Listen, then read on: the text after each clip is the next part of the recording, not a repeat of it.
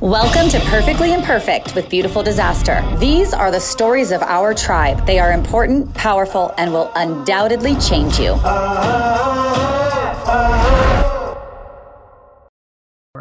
right, we are recording, and then we're going to go live, and I will introduce you to the tribe. There might be a couple little things I have to do quickly before we go live. So we are going to share this on a page I manage, which is Beautiful Disaster Clothing. Hit next. Okay, it's preparing the live stream.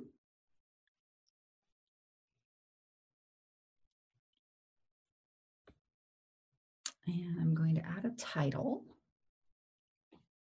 Let's see, what title do I want?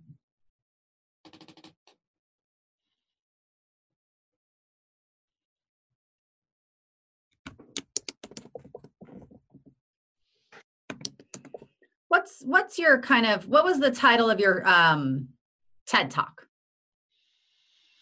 The brain and family addiction. My book was Growing Up Old, Child of an Addict. So I'm going to do Addiction in the Family. Yeah. I'll just do a title, Addiction in the Family. Okay. And live with... See, I never had to do all of this on the spot.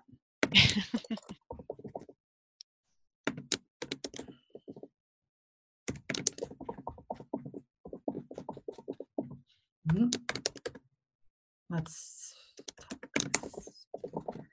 And I know there's a little bit of a delay. Hopefully not for us. I don't think between you and I think we're good. Yeah, I think only on the live. Okay, so here we go. Live with Dr. Melissa Veda, author and TED Talk speaker. And then I'll do the full. We're going to go live. Setting up your meeting for Facebook Live. So I think here in a moment we will be live on Facebook. And we are officially live on Facebook. So I would love to formally introduce our guests today.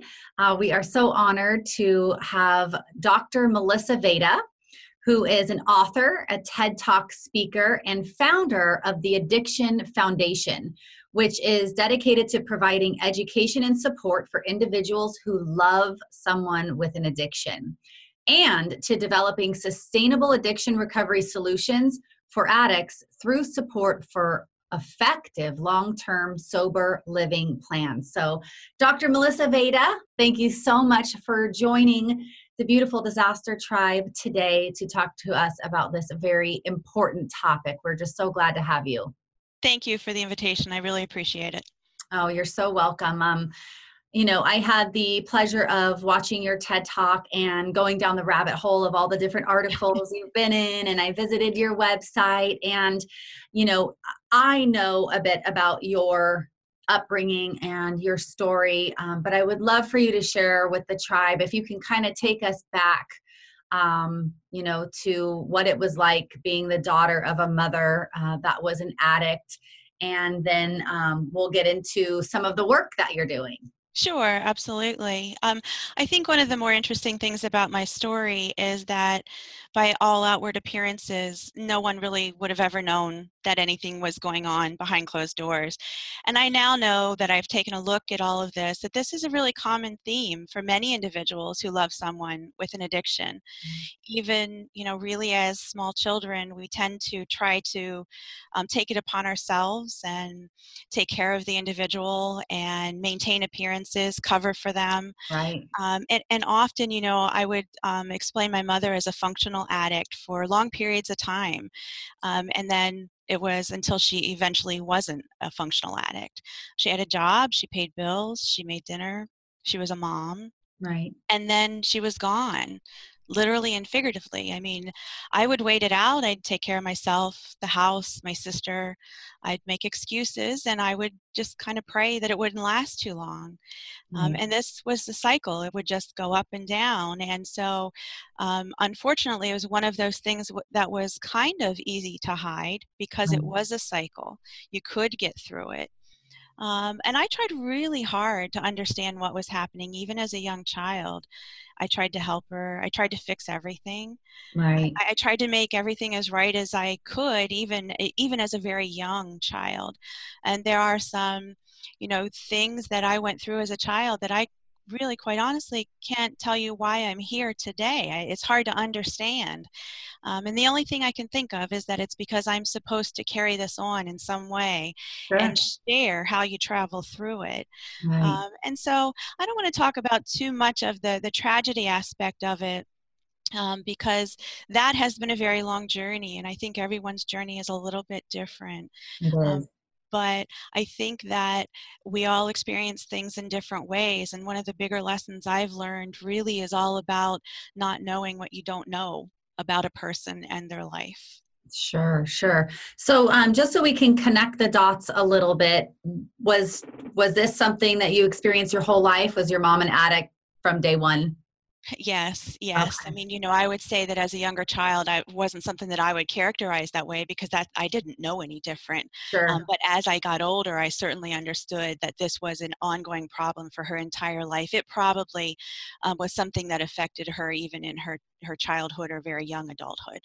Wow, wow. Yes. Well, I too am the child of an alcoholic drug addict, and he passed away at 44 years of age. He did get the opportunity to get clean and sober, um, but I wasn't a part of his life for, 16 of the 18 years. He died when I was 18 years old. So, I think that this is a topic that I would be hard pressed to say that not that everybody can relate to. I think either we have had a sibling or a parent that struggled with addiction, or a loved one of some kind, a friend, a boyfriend. I mean, there's just not very many people walking around that haven't been affected by an addict in some way, shape, or form. So when did you make the switch? When did you become so aware of it that you actually started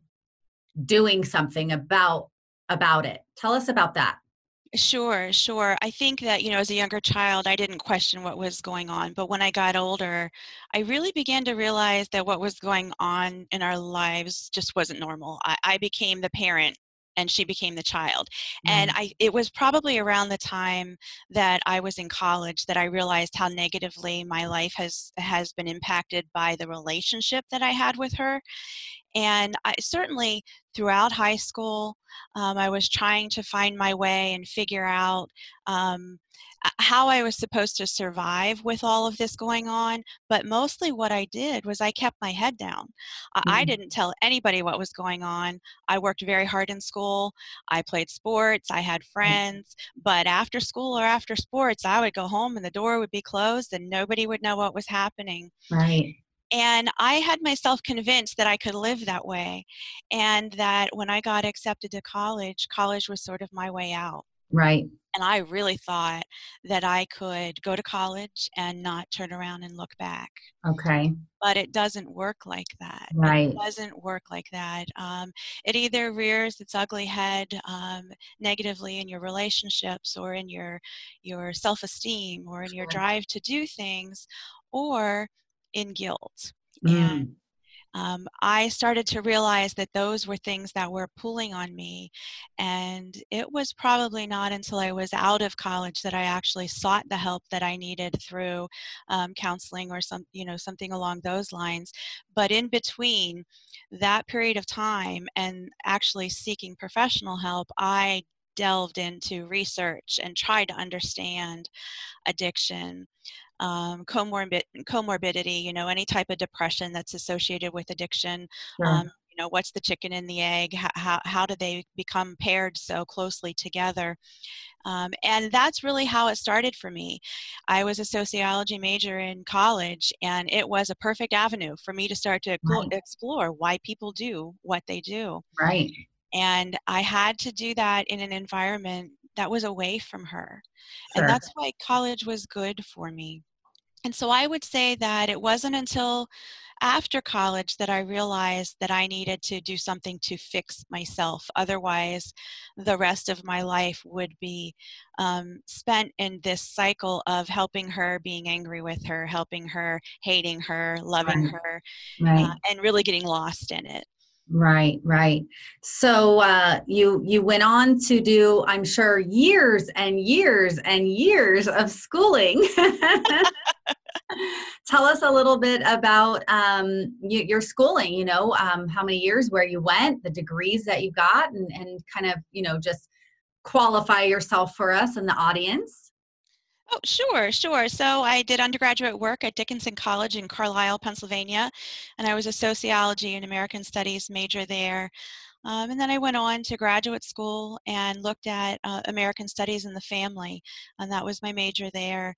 And a lot of that had to do with what we call social constructions. You know, we construct these things in our society, either crime or addiction or you know, financial problems that fit into our world, and we give them a definition. And Right. so that was one thing that attracted me to that major. I went on and also got my MBA, and then my final degree is a doctorate in education in leadership. And those things really built on each other over time, because I think, like I said, we don't know what is going on in the lives of every person we interact with, whether they are your neighbor or your employee. And to have that kind of insight, to be able to try and understand that with each person you interact with, has helped me professionally in my career. But I've also been able to continue to do research and writing, and have, you know, an outlet to speak about the things that I care tremendously about. Right. And that's in addition to my career. It's sort of above and beyond those sort of things. And I appreciate the opportunity to do that. Yeah, we actually have a collection at Beautiful Disaster. I don't know if you saw it. I see that you're wearing your beautifully Yeah, broken shirt. Thank you for that. We have a collection that's called "You Don't Know My Story." right, Uh-huh. exactly. So it's very much tied into what you just said about, we really don't. You don't know my story. I don't know your story. We're getting to learn a little bit of each other's stories right now, but we definitely live in a world where there's so much judgment, especially with social media and being so much more exposed than we've ever been before.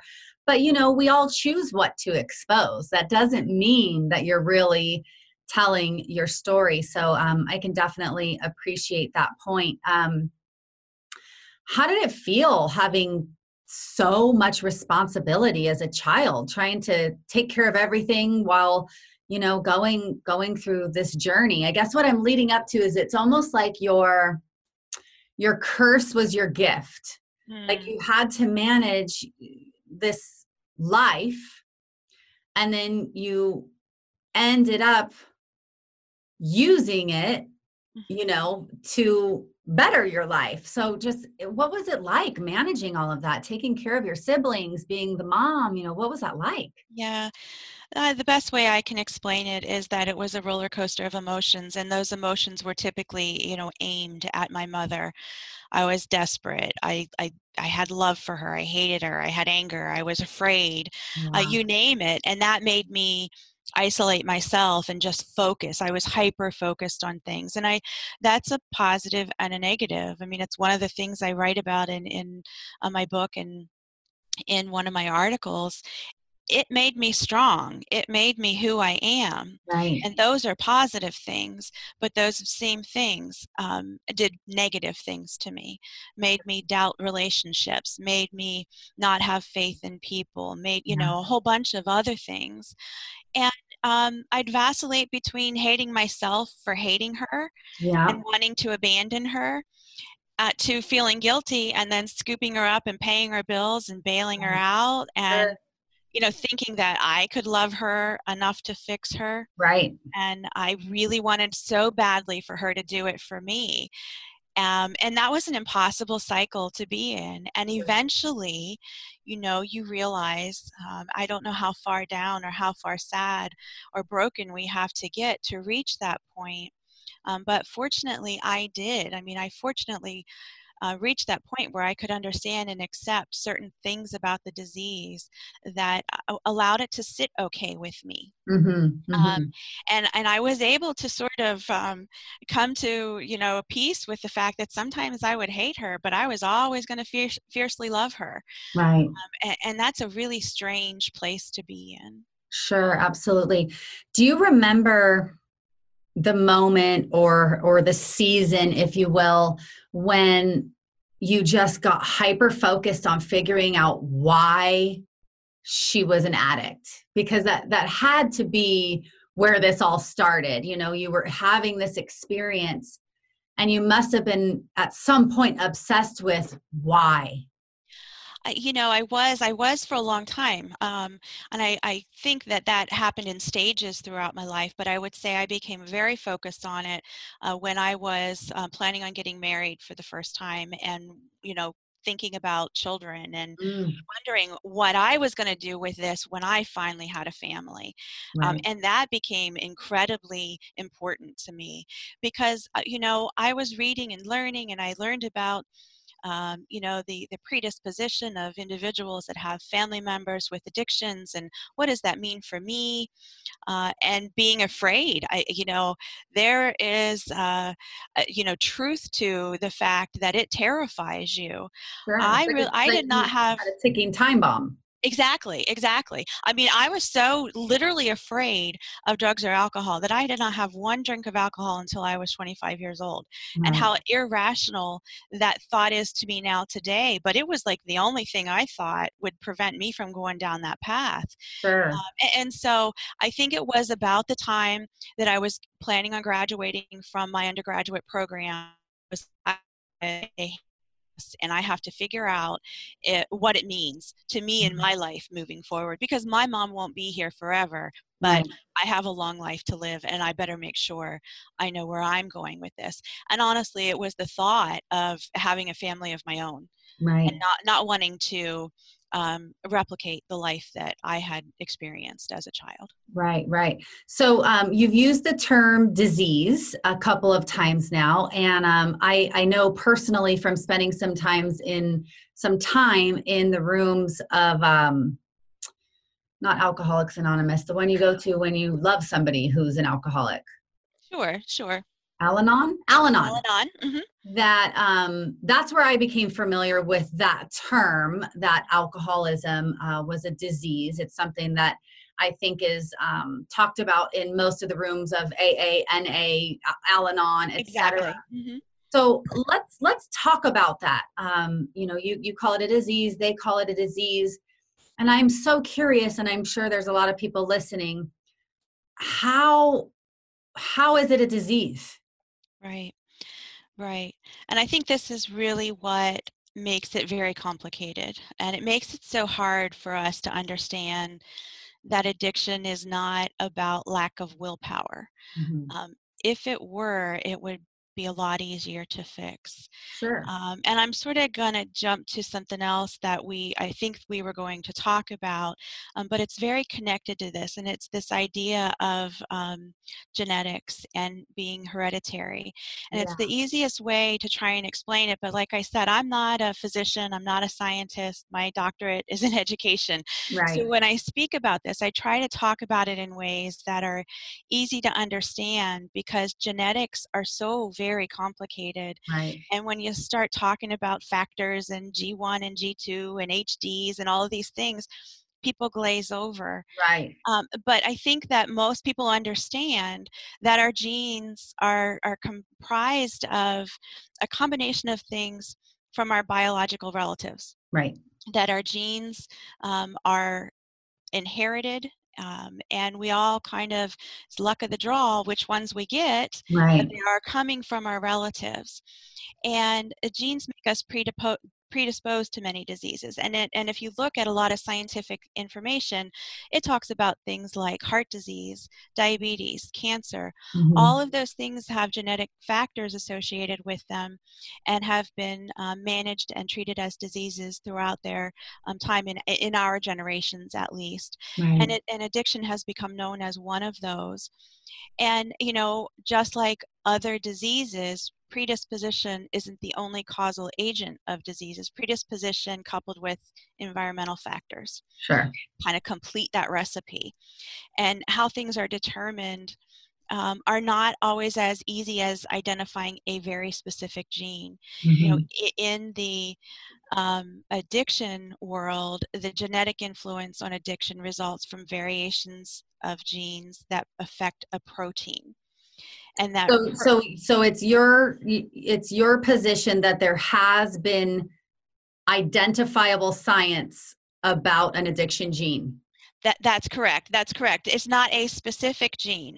It's the variation of genes, the combinations of genes that impact protein. And the protein is what impacts the way chemicals are processed by your brain. So it's not identifying a single gene. It's the Mhm. combination. So yeah, I mean, there's no way you can test, do I have the addiction gene? No, but you could get a genetic outline, and it could be compared to people who have been identified as addicts, Okay. and it would be very likely that you would have many of the same variations that they had. Interesting. It's all And very fascinating. it is, and Yeah.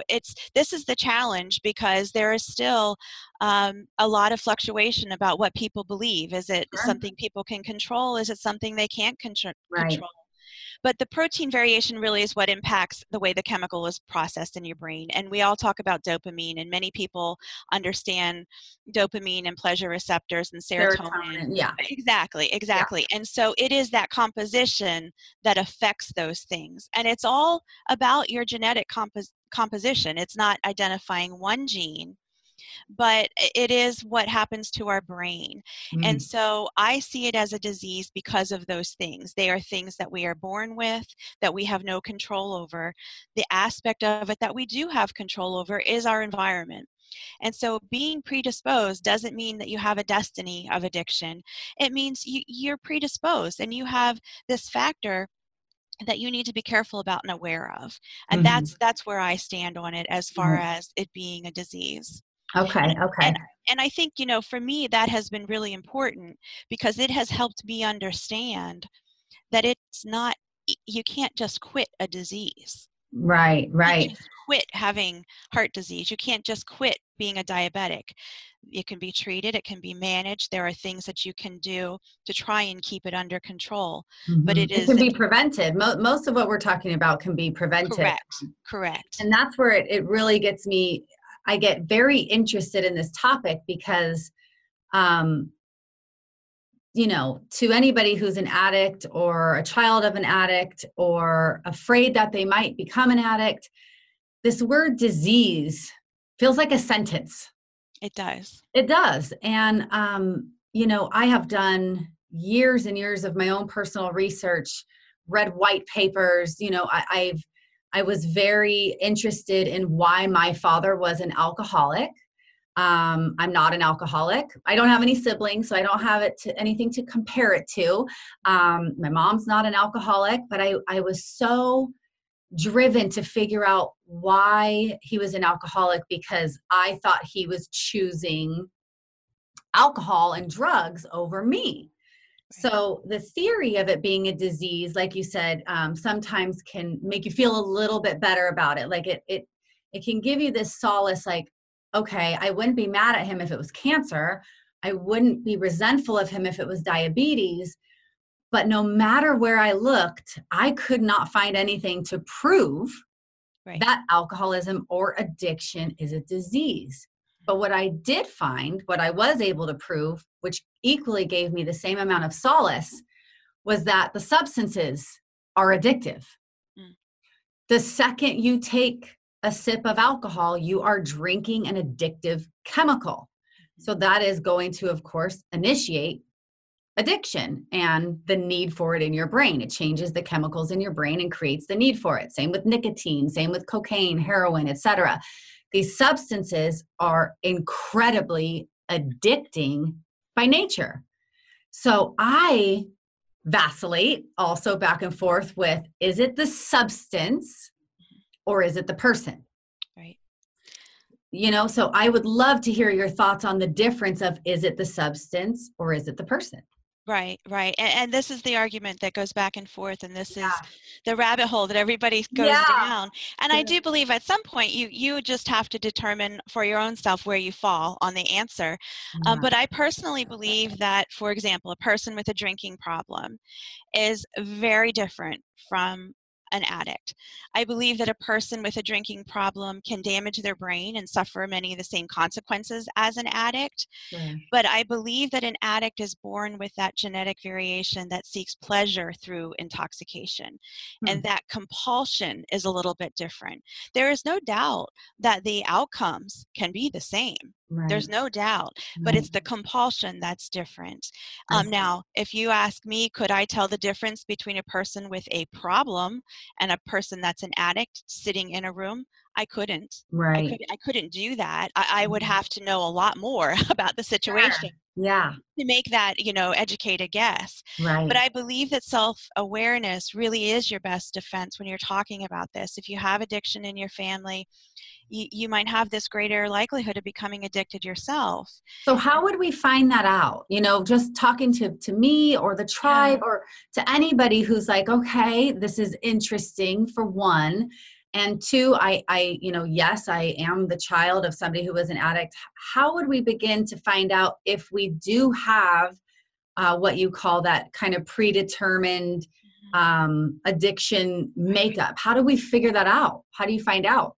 Yeah, well, a lot of what the research talks about is to take a look at your family as a whole. You're not just talking about your biological parents. You're talking about your Lineage. family. Yes, Yeah. exactly. Hmm. Because it can, skip generations because like I said, it's sort of luck of the draw which genes we get from whomever. And oftentimes what we find is when we go back through the lineage, we see that there are multiple individuals that have had problems with drugs or problems with alcohol. And the same can be said for things like depression or bipolar, those sort of things. And that is the way that they're doing research on addiction at this point, is they're trying to identify what is it that makes these modifications in the brain and how do they reach that point that they are connecting with genetics. And so I think the best thing that you can do is be aware of what history you have in your family, and go beyond your parents. It can be aunts and uncles, it can be grandparents, it can be siblings, it can go, as back many, many generations. And if you, I did it. I took a look at what was going on in my family, and I did a lot of research on it, and asked people crazy questions. And if I stand true to that, I can say that I believe that it existed in my family for generations and generations. Sure, sure. And you yourself did not um, grapple with addiction. I did not personally, no. I grappled with the fear of addiction. Sure. I Now, thought that, like many people, that fear of being predestined to do something was what I thought I was fighting. And so beginning to understand it helped me figure out, okay, well, I still have a lot of choice here. yeah, yeah, yeah. So it makes me curious, so would you say that you have the addictive gene? I believe I do.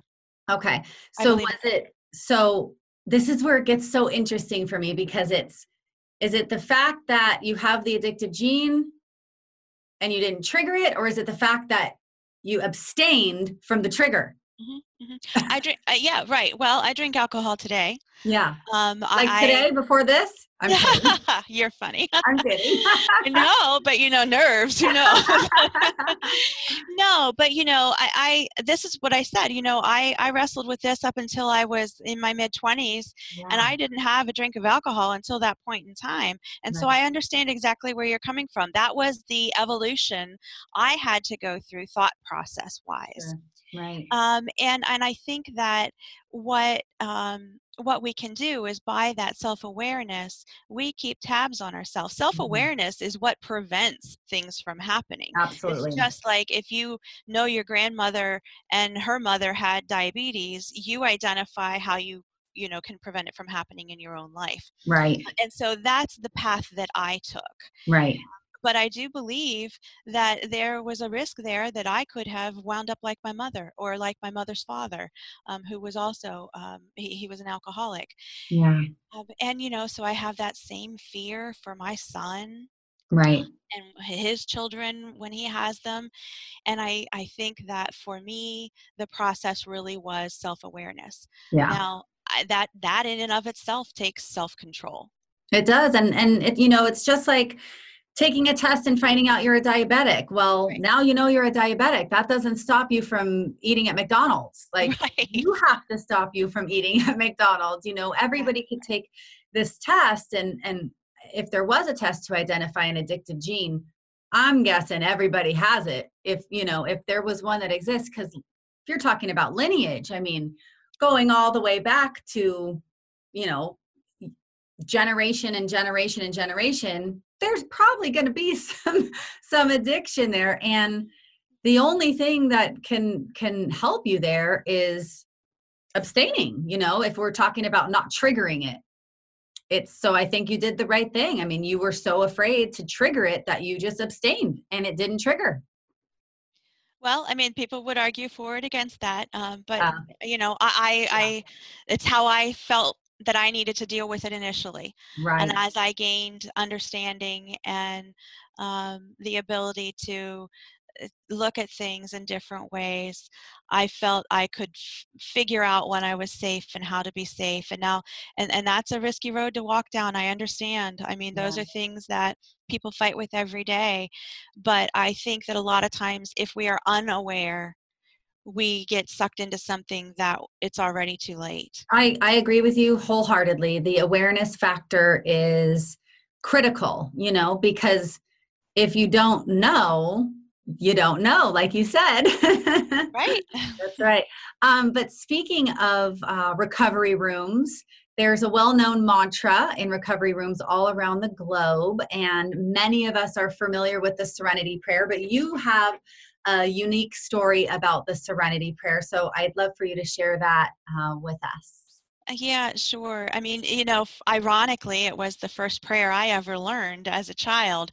I didn't know what it meant then, but for me, it takes on a different meaning. And I think that the first part of the Serenity Prayer, God grant me the serenity to accept the things I cannot change, the courage to change the things I can, and the wisdom to know the difference. It's really become as meaningful to me as I think it has to many people in recovery, because anyone who loves someone with an addiction deserves to be released from that pain, the Right. pain that it causes, and needs to come to terms in some way with the simple fact that their addiction is not personal. It's Right. not about you. And this is where I believe science helps us. I believe that addiction is rooted in science. And things about science are things that I believe we can't change. We can understand them. Sure. Addiction affects brain chemistry, and brain chemistry affects behavior. And those behaviors deeply hurt loved ones. They Right. really do. Yes. And I can't change this, and you can't change it. You can't Right. change how you felt, the things that you felt from your father's behaviors, Mhm. but you can accept that you can't change it. Right. And that's important. That is really, really important. And you can also change how you allow it to hurt yourself, how you allow it to impact you, how you deal with it. It's important, I think, to grasp what you can and can't change, Sure. especially when you love an addicted person, because it totally changes your perspective. You no longer feel guilty. You might be hurt, but it's not as personal as it was when you thought they were doing it to intentionally hurt you. Sure.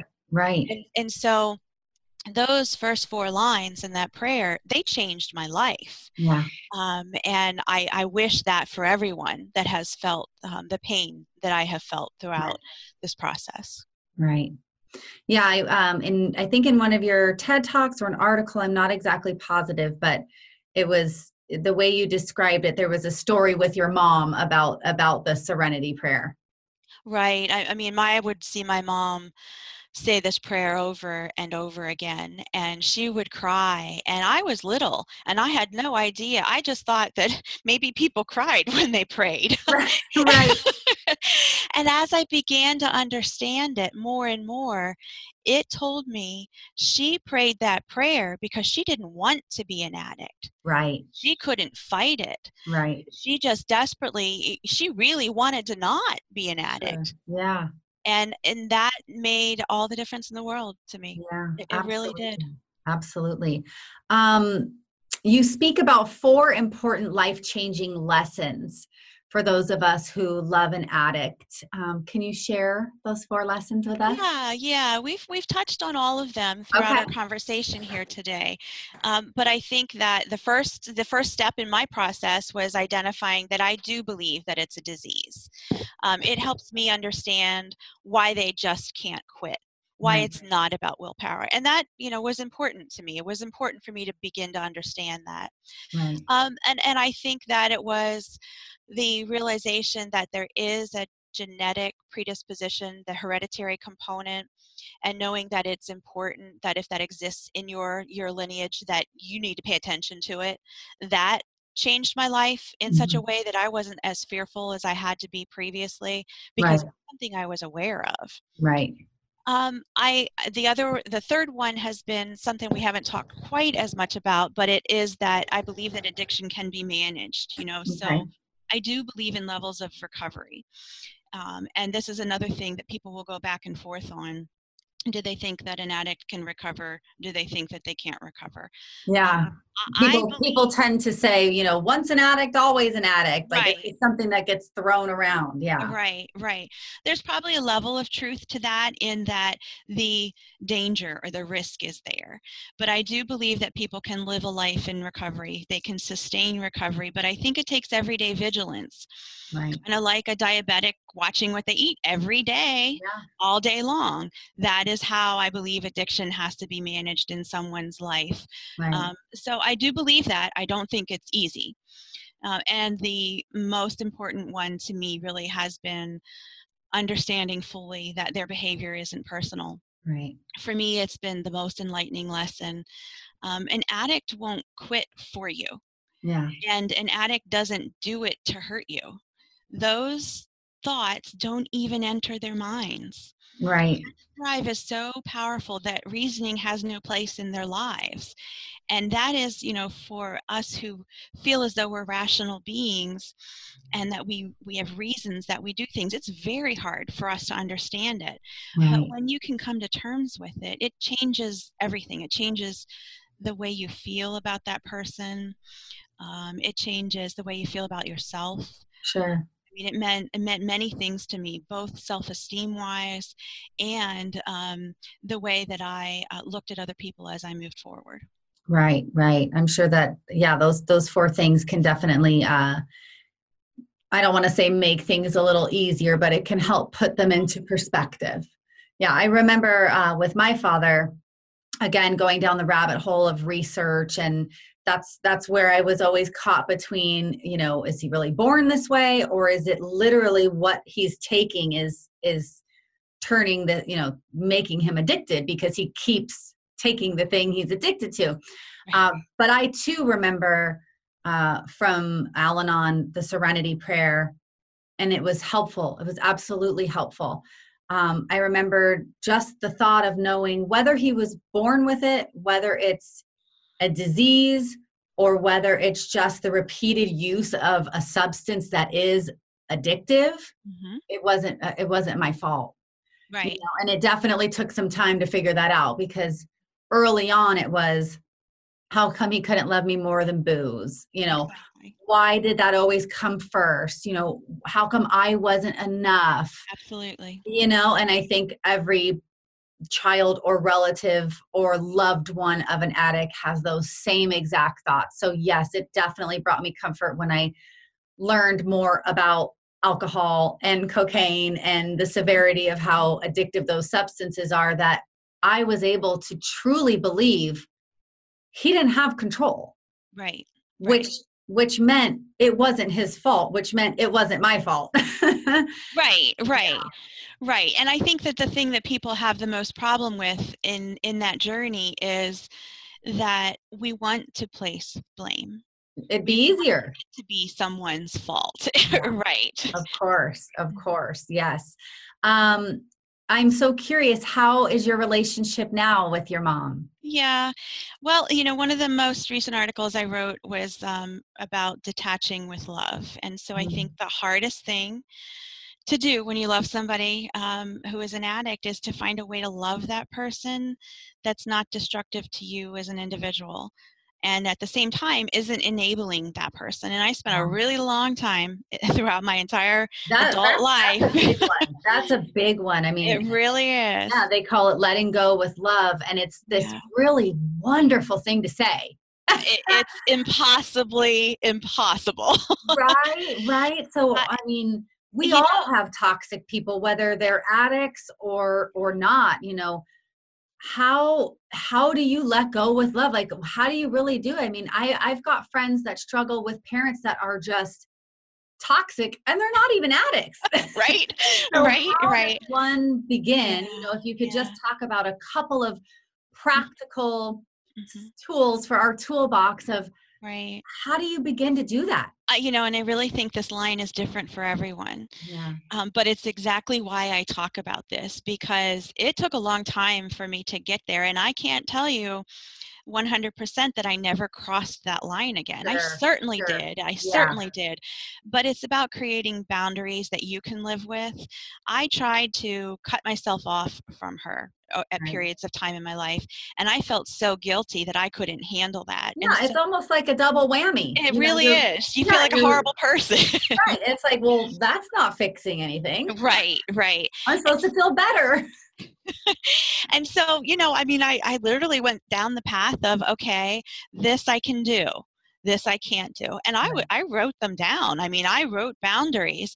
I will give you money. I will buy your groceries, but I won't give you money. Right. I will drive you here, but you can't borrow my car. Right.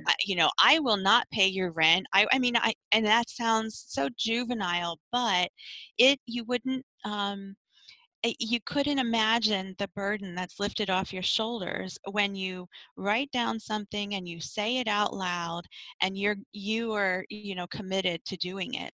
Now, did you Because tell her your boundaries? I I think did. that's an important part that a lot of people miss is we create the boundaries that we're going to stick to, but Yes. we don't share it. We don't tell the Right. person what Right. our boundaries are. So you're triggered repeatedly and you're trying to stick to your boundaries. They don't know what the heck is happening. They think you hate them or Right. they're wondering what they did. And Yeah. I think that's where it's so scary Yeah. is to share the boundaries you've set with the person you set them for. So how I did you think approach that? right. You're absolutely right. And the other piece of it is that you will not bend if there are consequences. And so, there were times I said, I will not bail you out of jail. Don't have them call me. Right, They would call me. right. And, I had to not go Yeah, because if I didn't follow through it's with over. it's over. It's Yeah. over. Nothing I said then means anything It's like a child. It's like when you tell a child no, right. and then they come back and then they come back and they come back and you give in. Well, now they know it's only 4 times to no. That's right. Exactly. Yeah, it's So similar. that's the best way that I can explain it is that Yeah, you have to follow through, you have to live it because the first time you violate it, no matter how minor it might seem, it is a slippery slope down that yeah, hill right, and you're right back to where you started from and you can really only do it once. right. And that's the hard part because you got to be ready to do it when you say you're going to do it. Yeah, yeah, you gotta stick to it. Tell us and the viewers about your book, about the Addiction Foundation. Give us a little bit of information here on, where we can go to learn more about what we've talked about here today. Where can people go to find out information about addiction being a disease of the brain. Maybe you can cite some science that we can look into, and then tell us how to stay connected with you and about the work that you're doing. Sure, sure. First, I will show you my book. Yes. You asked about my relationship with my mother, so I wanted to share a little bit with you, and tell you where I'm at today with that. Please, But I yes. just like to read a paragraph or two from the book that talks about this. And if I cry, I apologize in advance. But You're amongst beautiful disasters. We cry all the time. For me, the worst thing of this is always simply wanting a mother, wishing she looked at me the way I look at my son.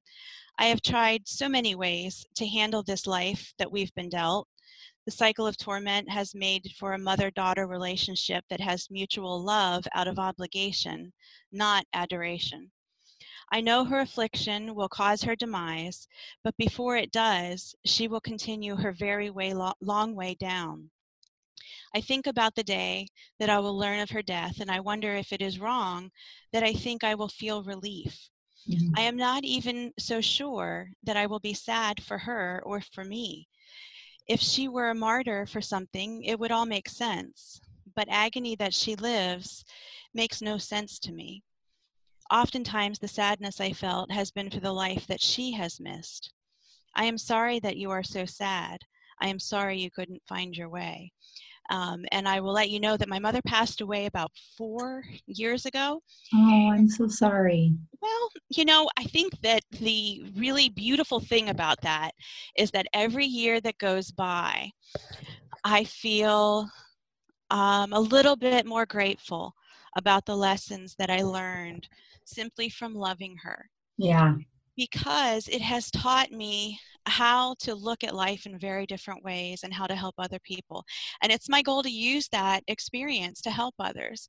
And so that leads into, your question about the Addiction Foundation, about my publications, Yeah. and all of those things. And my journey continues. This is not a done deal for me. Right. I've not reached the ultimate answer, but the things that you do with the stuff that you learn hopefully can help people reach things quicker than you. Right. Which Right. is what my goal is. I don't Yeah. want somebody to have to go through 45 years Yeah. Right. to try and figure this out. I want them Yeah. to get there faster so they can be healthier sooner. Right. And that's really, the purpose of my book. It's called Growing Up Old, Child of an Addict. It's sort of the chronicle of my journey. And it's really just used to demonstrate that it's okay to go through the feelings that you go through. Those feelings are legitimate feelings, and you need to use them to your advantage. And as my mother was sick, she suffered, for a couple of years before she passed away. But together we built what the Addiction Foundation would be. Oh, wow. And so that was an interesting process because she was angry and fascinated by the whole Right. concept. And, she believed that it was important for me to be able to help other people that were living in a life that they loved, somebody who was addicted. She Right. wanted to sure that in some way her life had value. Yeah. And that's what we try to do at the Addiction Foundation. We do a variety of things, but largely it's education, the sharing of information, getting the right articles posted or distributed when Right. somebody has a question or needs help. A lot of what we're doing right now is directly associated with children who have lost parents to addiction. So they might be young children Right. that are going into the foster care system or are going into homes now with their grandparents, and their grandparents aren't prepared to Sure. Right. that's a portion of what we do. And the other portion that we do are, financially supporting individuals that are trying to be sustainably in recovery. Right. So whether it is through Vivitrol shots that they can't afford, things that, make it really hard for somebody to live a life that they want to live, relocation, Yeah. rent, Sure. helping them build a contract with a landlord, because a landlord might not want to rent to somebody that's coming out of rehab. But Sure. what does that contract look like? And so those are the kind of things that we do through the Addiction Foundation. That's But great. I think some of the most important stuff really is connecting people that share some of the same afflictions, some of the Right. same concerns and fears. It's Right. horrible to feel like you're alone in Right. the world, and it's horrible to be embarrassed about your family's situation. Right. And many people live that way. And if we can bond together and help each other, I think that's what our purpose is. Oh, that's fantastic. Going back to the book, where could we get your book? The book can be purchased through the Addiction Foundation website, and I think you have that link. And Yes, I'll post it that would be great. in the thread. I absolutely will. Okay, and that's it's yes, I have the site. Okay. Hopefully, I have it right. I'll double check it It's with in the you. back of the book if you have a copy. I think there's a link in the back of the book if you have a Okay, copy. Yeah. perfect, fantastic. Yep. Thank you so much for being willing to be open about such a debatable topic. You know, there's so many theories. There's just so many ideas about it. You know, people kind of attached to what they feel is right for them, and I don't think there's anything wrong with that whatsoever. But Right. we sure do value your you know, your expertise and your thoughts on this very important topic, and we're just so grateful that you shared your time and your story with us. I'll end with this because I didn't want to interrupt you, but when you were reading the excerpt from your book about I'm not sure that I'll be sad Right. when you pass away, you know, it's a very powerful statement, and it's something that I know a lot of us children of addicts or spouses of addicts or parents of addicts or anything of addicts think about, but we might not say. Right. Trust um, me, that was hard to write. yeah, Let I'm alone sure. say I out mean, loud. Yeah. I had that thought when, you know, when I was younger, and the relationship was so strained that it was like, it would be like a stranger passing away. I mean, I don't know this version of this person, so I don't know that I'm going to be sad. And I wasn't. Yeah. You know, he got clean and sober, and then he was diagnosed with cancer, and his cancer killed him really, really quickly. Mm. But a very interesting thing happened to me, and I found so much understanding and forgiveness after he passed away. Yeah. I was able to work through so much after he passed than I could while he was still here. I don't understand it exactly, but Mhm. it was almost like I was released from burden, guilt, shame, question, and I was free to just focus on understanding and forgiving. Right. And with, you know, do I wish I was able to do that and have a relationship with him while he was alive? Sure. That Right. wasn't in the cards for me. But I really identify with you in that excerpt from your book, because I was able to love him more after he passed, and understand him more after he passed, and forgive him. And I will say, without a shadow of a doubt, I have a better, healthier relationship with him in his death than I did with him in his life. So Very well said. it Very is well said. possible. It's a bizarre thing to talk about. Like, you only understand it if you've kind of gone through it. I think you're right. But for anybody who's having those thoughts of, gosh, am I even going to be sad? This is it. There's some comfort that comes if that inevitable day shows up, and you still are able to have a relationship. It's just spiritual and not physical. Right. That's right. That's Yeah. right. Yeah. So Beautiful. Thank you for sharing that. thank you for writing my thoughts in your book. I'm sure a lot of us share it. So again, thank you so much for being here. Please join or like the Beautiful Disaster Clothing Facebook page, so that you can interact with some of the amazing tribe members that are commenting and have questions for you. You know, if you have time to pop in and answer a few questions on the Facebook page, we would love that. And to everybody out there, I will post the link to Melissa's book and to the Addiction Foundation in the comments as soon as this broadcast is over. So Melissa, again, thank you so much for being with us. Absolutely. Thank you for having me. Have a wonderful day. You too. Okay, bye-bye. Bye.